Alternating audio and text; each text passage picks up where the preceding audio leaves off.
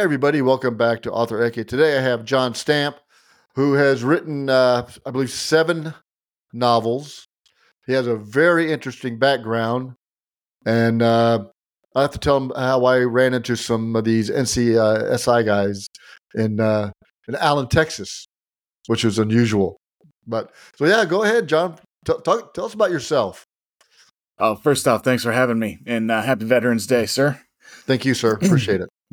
Yeah, I think I wrote my first novel when I was in 5th grade and failed math class while I hand wrote about 55 pages of an awful like alien abduction buddy comedy, I guess, and spent the next 30 years walking around with a notebook in my hand, thinking that I could figure out how to do this.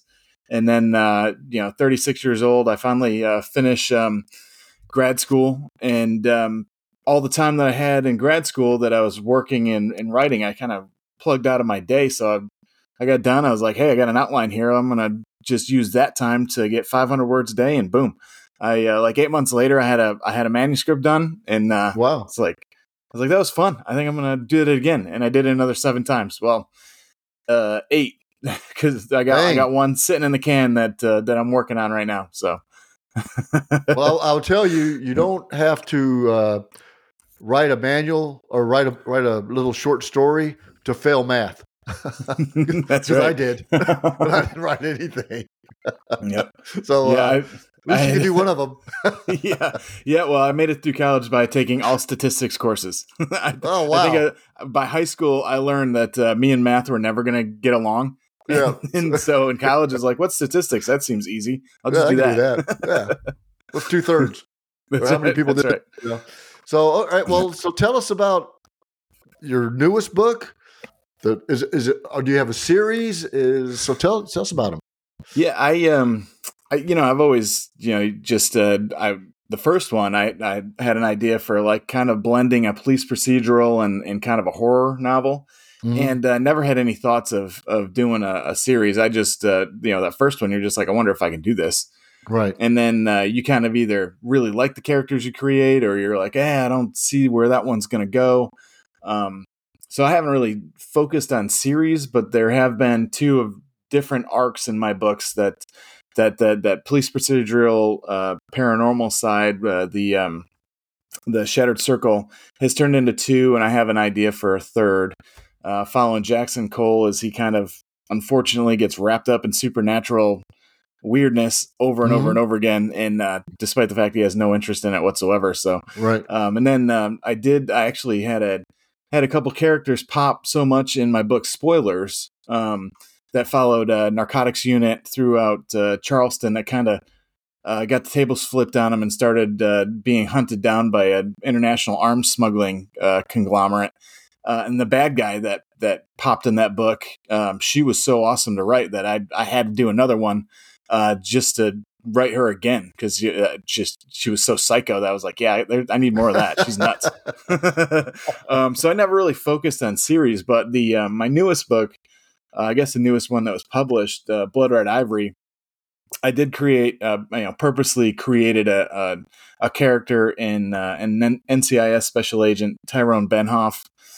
And with the intent of doing at least a 3 or 4 book arc with him, just because the character I kind of amalgamated all the funnest people I've worked with over the last 20 years in law enforcement, through working for the city of Charleston, through the FBI, through the NCIS, and then on later to be an instructor.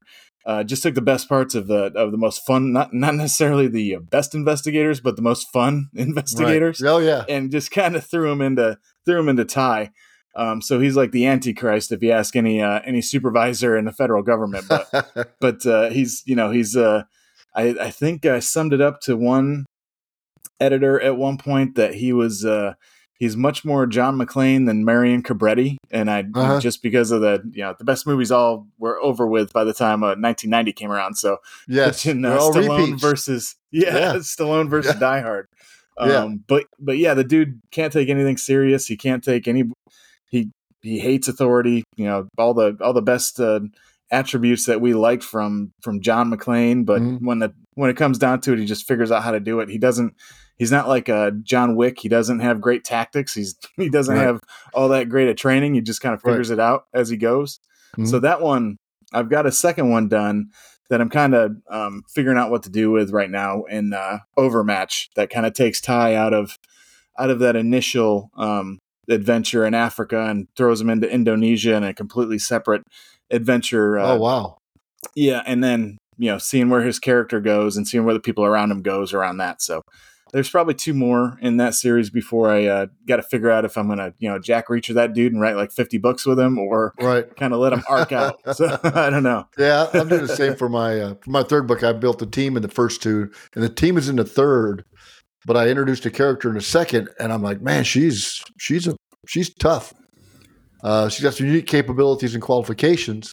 So I said, I'm going to make her more of the prominent character in my new book. So I think she can bring a lot to it. And it's kind of a play on her profession versus a CIA agent. But now you have a very extensive law enforcement background, so you're able to really, put in things that you've son did or done or something, right? You kind of write what you know, right? It's I started out as a police officer in Charleston, South Carolina, working patrol, and then moving on to being a detective.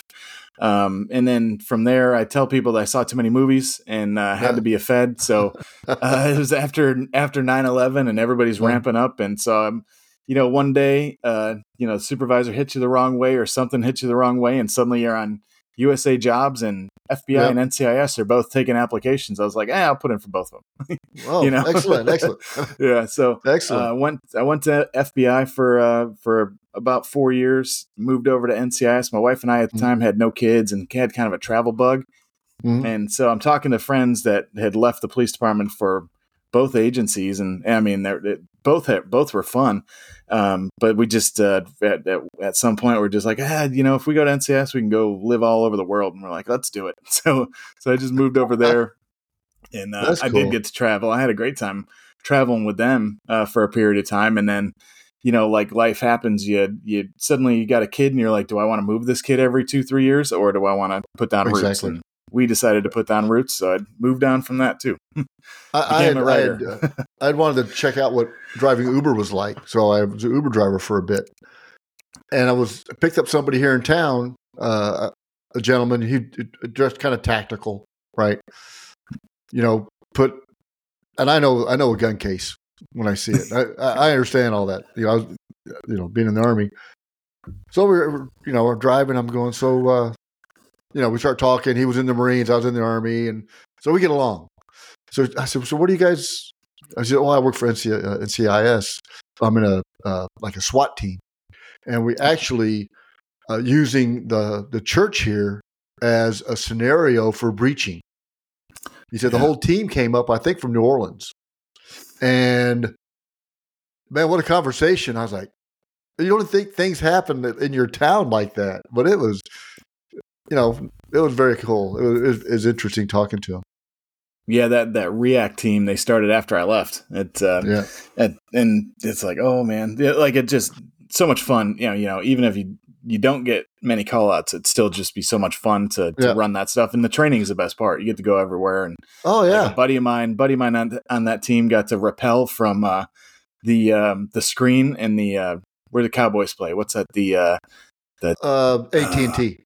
AT&T, yeah, he got to rappel down from the screen the same team, the NCIS React team. So yeah, they get to go play in all the different places. Got a pretty good budget for the tactical fashion show and the and all the fun training. So man, all I had to do was a helicopter and a cliff. So that's pretty cool. It's like that off of TV. Yeah, right. Yeah, what'd you do today? I'll watch a little TV. No big deal. Yeah, just swinging across it. So yeah, no, so do you? I never. I never went the SWAT side. I was a negotiator. I thought that was a blast. And heck and I remember at one point an EOD guy was like, you should come join the EOD team. I'm like, I don't do bombs. It's fine. Yeah.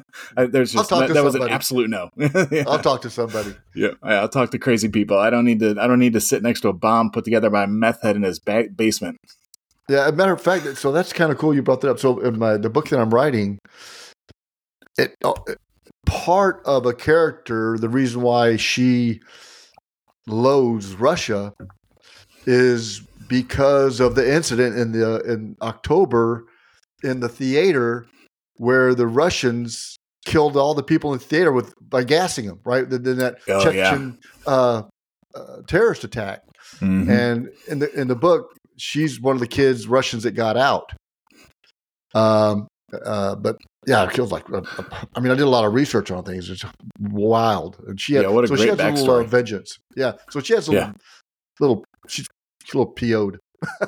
Yeah. And that's, I guess people look at things differently in all the different cultures, but that's a stark negotiation tactics right there. Yeah. But I mean, at the same time, they had that school in Chechnya where they were never going to win. They were all standing on pressure plates, and regardless of how much time they gave them or how much they tried to placate them, they were never going to win. So I guess it's a hard one to come back from. So I can see. Let's try and put them to sleep this time. Maybe they won't set off a bunch of bombs. Oh no, that's too much. That's a heavy dose. Put them to sleep forever. Whoops.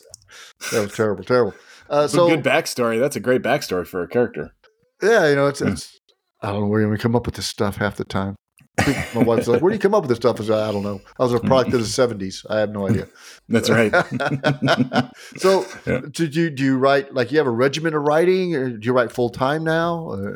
No, I still got the 9 to 5. I've still got the 9 to 5 for hopefully a little bit longer. I'd love to transition to the full-time writer gig, but the economics of that and having 2 small kids at home are starve to death. Complicated. Yeah. I'd have to at the same time become a prepper and be able to grow my own food and make my own clothes. You would see me walk around town with a little red wagon with a computer doing TikTok videos. That's right. That might work. Worse things have been tried and gotten people millions of followers. I may have to try that. Yeah. Hey, I can't bring myself to TikTok. I just, I've tried before and I'm like, man, I just the idea of how slimy that, I mean, the social media platforms are so slimy, but that one's so outwardly just stealing information for. I put stuff out there just to like, I'll take nuggets. I call them a nugget, a little piece of this, I just put it out there to drive traffic. Do this, but mainly, Twitter, Facebook, stuff like that. Yep. Yeah. That's I'll do those, and it's like, oh man. But to your question about the regimen, I kind of, when I first started it was kind of because I finished grad school. I mean, I've always wanted to be the writer, like ever since I saw Tom Clancy, dressed out in a cool fighter suit and bomb jacket. I'm like, hey man, that's what authors get to do. I'm going to do that for a living, and it somehow didn't work out. But no, I got done with grad school, and I would always go into work about 2 hours early to get my research and my writing done for school. And when school was done, I was still waking up. I was still in that zone. I'd spent 2 years every day doing that. Oh wow! And so I'm just like, hey, I got this time anyway, and I can't sleep. So I just finished up, but tightened up an outline I'd been working on, and just kept going into work early with my laptop, and I just knock out the goal of 500 words. And then, 6-8 months later, I'm sitting there and I'm like, man, I got about 75,000 words of a story here. I was like, it worked. Oh yeah. So do you write for when you write? Do you write for a word count, or you just let the story go till let's say 60,000 words in, you go, oh, okay, I need to start finishing this up, sort of thing. I think that stress will get in there. My problem is I've got those little demons. The first couple I wrote, this is a job and finish your job and make your quota every day, like a traffic cop, write your tickets, make your quota. So I would pay attention to the word count. And then as I kept going, I'm like, what's the rush? This is my thing. I'm not answering to a boss. I'm the boss. So I really write by scene at this point, is that, to make sure I can wrap up the scene, or at least get to a point where I can transition to the next day if I'm up against the clock. And over time you kind of build that regimen. So on average, I can probably knock out 600 to 800 words in an hour at this point, or in 30, 45 minutes. So I don't really obsess about it as much, because, now I'm just, you finally figure out, it's like, I don't have a boss that's going to yell at me because I don't get my writing count in. You're on your own schedule. I'm on my own schedule. Yeah, this is my thing. Yeah, I kind of I have to play the scene out, right? So I have to write it out, but I can visualize it. I visualize exactly what I want to put in the books. So then I can hammer out 1,000 words maybe a day. Depends how many interviews I'm doing on podcast or what I got going on. Because when I retired a year ago last August for about 6 months, and I'm like, okay, I'm bored. Yeah, I gotta have something to do. I gotta do something to do. So my wife works for the school district here in Allen. She said, "Why don't you be a monitor on a school bus?" Like, I like kids, I can hang out. So I'm in the special education program buses. Great little kids. I've actually come up with an idea for a children's book that I'm going to be working on when I'm done with this novel. That's awesome. Yeah. Because you just got to do something. So I try to write when we have a break or whatever. But do you have to work? Do you have to write in like a vacuum or a sterile environment, or can it be ambient noise or white noise or whatever? It's so weird. I mean, I wrote spoilers. I think it was my third book. Excuse me. I wrote my third book sitting in the cab of my pickup truck. Because I are you serious? Switched. Oh yeah, I had switched jobs with different offices, and so the place of work was a little bit different, and so to keep consistency, I'd roll up at the same time to work every day. And I just slide my seat back, put my laptop down, and I just wrote my driver's seat. And I wrote the entire book sitting in my driver's seat and just in that same time period that I cut out for myself every time, and as things change, different assignments covered, give you different kind of living arrangements in different places. Oh, wow. But yeah, just as long as I keep that time consistent and try to keep that kind of work ethic, I've done it in different places. I mean, I finished my thesis for a master's degree working on it in 4 different countries while I was doing it. Wow. Because at the time it was different, different kind of lifestyle. But yeah, it's just, it is funny that you mentioned writing in a vacuum though. Cause like at home, I can't work at home. I just, never have been able to. Like there's this line in my head that says home is where you chill and then work is where you work. And I do have 2 little boys at home. We've got two cats that like to run over keyboards. So it's just it's always been like I walk in the door at home and the brain shuts off. They might have a book in them. They might have a book in them. They're psycho. Yeah, they're nuts, man. So it's fun. I've had a dog for like the last 12 years, and when he went, it was we were gonna take all the time off and not have pets for a while, and that made it about 2 months before they ran into these two, and it was done. Yeah, but tough. But they were a cool addition. Yeah. If I wrote in my car, my laptop would have ketchup all over it. Yeah. I'd have to put like a tarp. I just start typing, hopefully the keys match up. Yep. Yeah. Yeah. I hope they don't get stuck. Yeah. I'm like, oh wow, that's a lot of A's. So, but yeah. So you've written the book. Are you self-published, or do you have a publisher, or how do you do it? I've done both. For the first one, that I've talked to some authors that are so patient. Like they write that first manuscript and they read it over and they're like, nope. And I apparently am the complete opposite. I wrote that first manuscript and I read it. I'm like, man, I love it. And so I give it off to a couple of friends. They're like, oh, this is pretty cool. I'm like, okay, I need a publisher.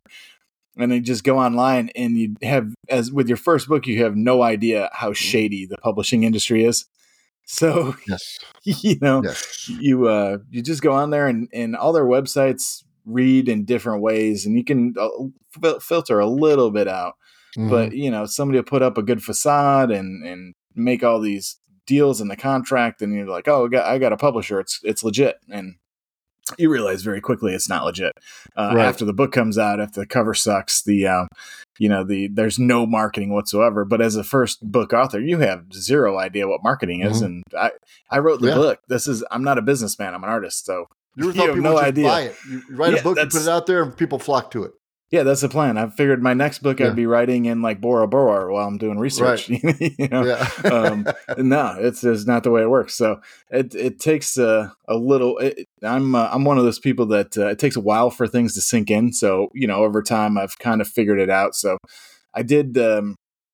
So I had a couple different publishers of varying quality. Then I wrote a fantasy book, and it really didn't fit with the rest of the crime thrillers I've written. I just wanted to try it. I wanted to write Die Hard in a medieval castle, more or less. Oh wow. And Okay.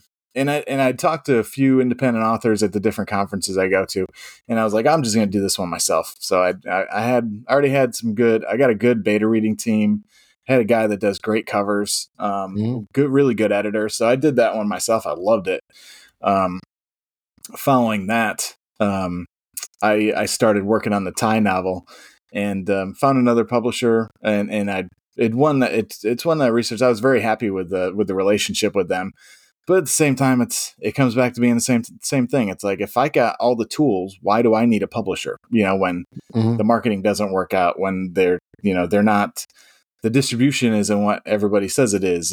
And they don't put the energy in that you put the energy into. So I'm very much riding that crest now of just going do my own way. I've talked to a couple publishers on Ty Benhoff Part 2 Overmatch, and at every meeting it's like, I can just do this on my own. I understand the marketing and the business side a little bit better now. Yep.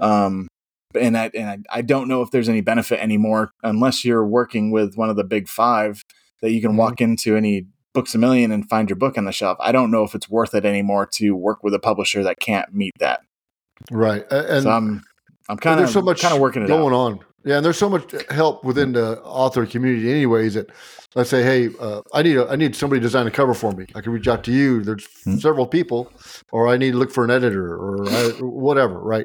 So there's definitely that in the community now, and there's a lot of talented folks out there too. Yeah, it's amazing. The author community is amazing. Yeah, I found it different than you would think. Having when I got out of the Army into corporate America, you put your flak jacket on backwards because people's coming after you from the backside. Yep, that is a fact. Yeah, man. Yeah, it's one of those things. It's the same thing in law enforcement. It's like, can't think of many different jobs where at least like once a year, usually on the range or something, you're just like, can you believe people pay us for this? And then, you go to a different assignment within the same agency or department, and suddenly your shock plate is in between your shoulder blades instead of covering your vitals, right? Yeah, exactly. And you're like, you get those little things with bicycle wearers where you look in the rearview mirror, like, okay, I need to exactly. Where are they coming from? What's coming after me?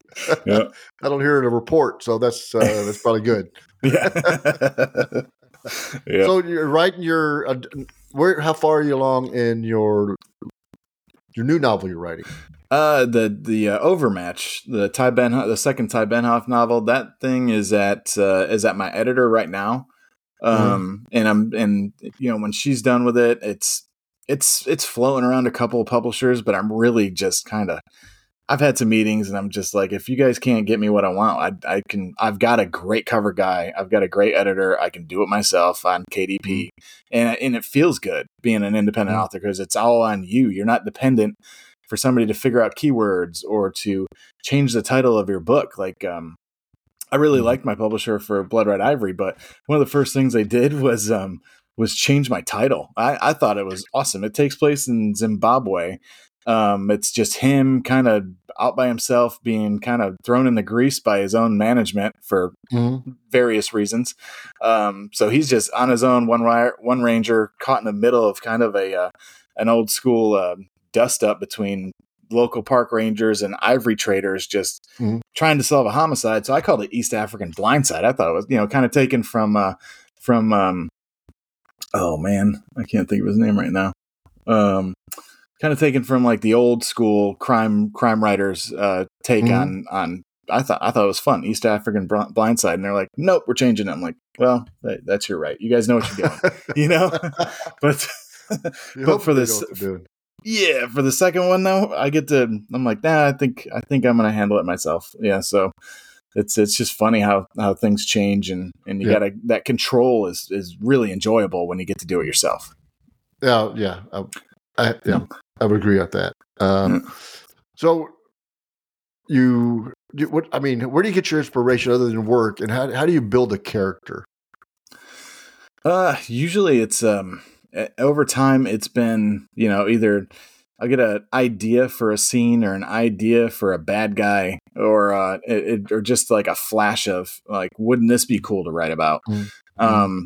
And Ty was really the first character that I intentionally sketched out.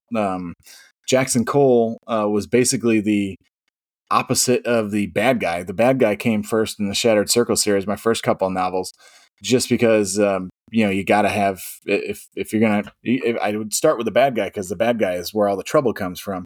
Mm-hmm. So Jackson Cole was kind of a response to that foil of the bad guy, just a complete pragmatic detective, doesn't believe anything outside his five senses, has never heard of the supernatural, and nor does he want to know anything about it. And I'm like, that'd be the perfect guy to go up against a demon. He's not going to believe what he's thinking. What he's exactly. Seeing. Yeah, he gets his badge and a pair of handcuffs and a Glock 45, and that's about all I'm giving you. You don't have some lineage of a grand like druid in your background that suddenly you're magical. You're not. You have zero magic, and you got to figure this out the way any normal person would. And I just had so much fun with that. That came with another book, and yeah. So I don't know, the characters. They come out of whatever the circumstances is that wants me to make this book. Yeah, that's interesting. Especially if you're going to write another book with the characters in it. The question is, in that segment, how much do you go back and introduce the character? Right? Yeah. You go like how you introduced him in the first book, or that's how much. You don't want, somebody, they just copy and paste it from the last book. So how much character do you put back in there? Because if they haven't read the first one, you want them to, okay, now I need to figure out more about these folks and how they got to where they're at in this book from the first one. Yeah, and I've always struggled with that. I call that like the admin side of the story, like, right? Mm-hmm. Like it's the cliff notes to get you caught up.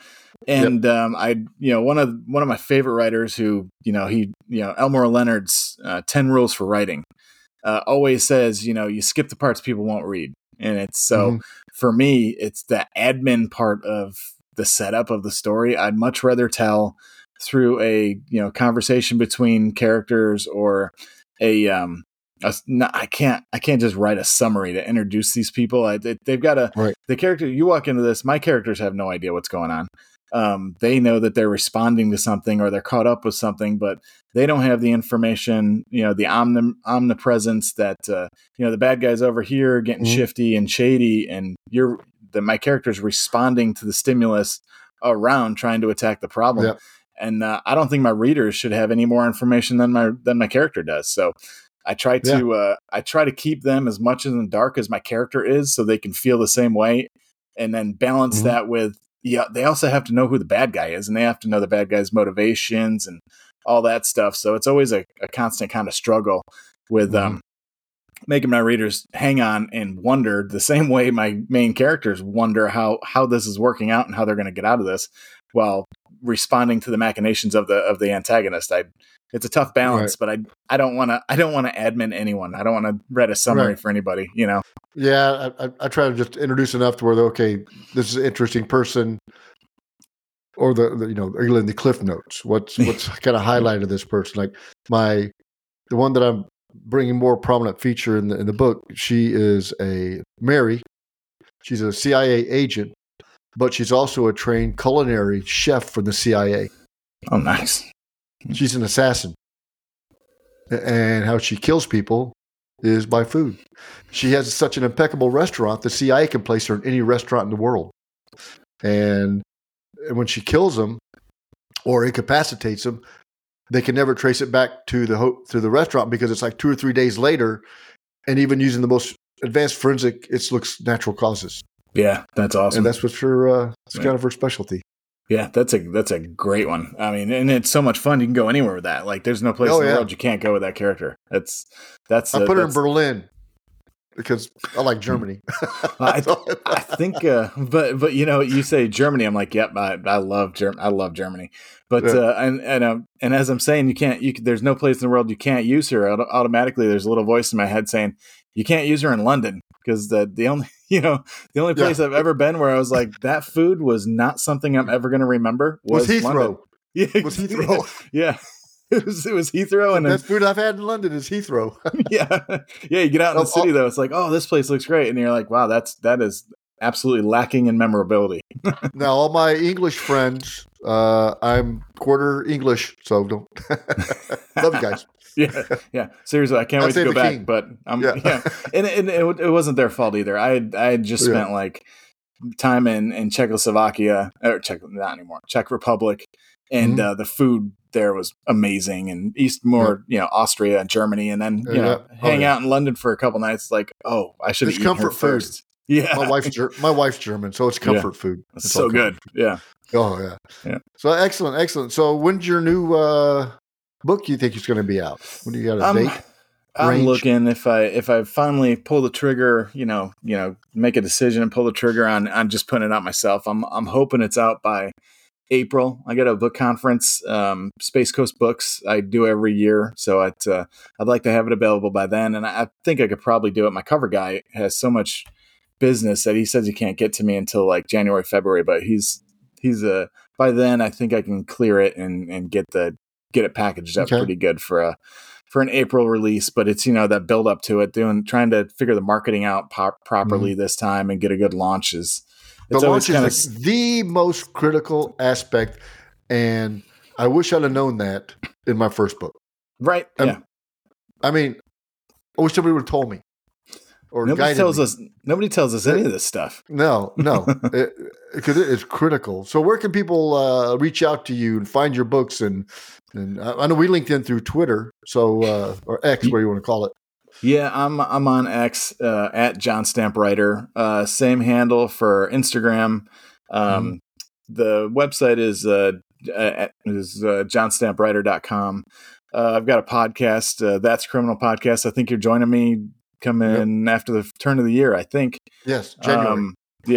So that's Criminal with John Stamp.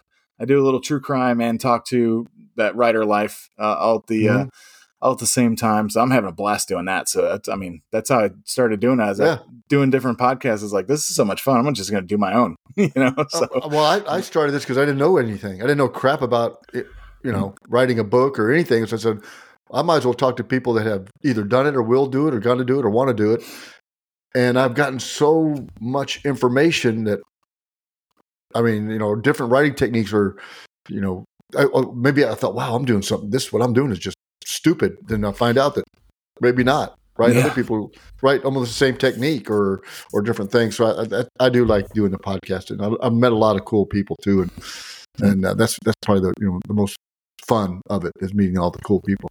And it's like you said, that writing community is so supportive. I mean, it's 100% different from like corporate America. It's everybody just wants everybody else to be successful, and it's very rare. I don't remember seeing that in any other aspect of coming around. No, you probably won't. Because there's millions of readers, so. But your job was one job that somebody else is wanting to do, right? Oh, yep, that's right. So you got somebody else coming, somebody else younger and wanting your stuff, a little smarter, maybe. So I don't know. Well, John, it's been a pleasure talking to you today, and I wish you the most success. Happy Thanksgiving coming up. Yeah. But folks, go out, check him out on Twitter, Instagram, Facebook, his website, and check out his podcast.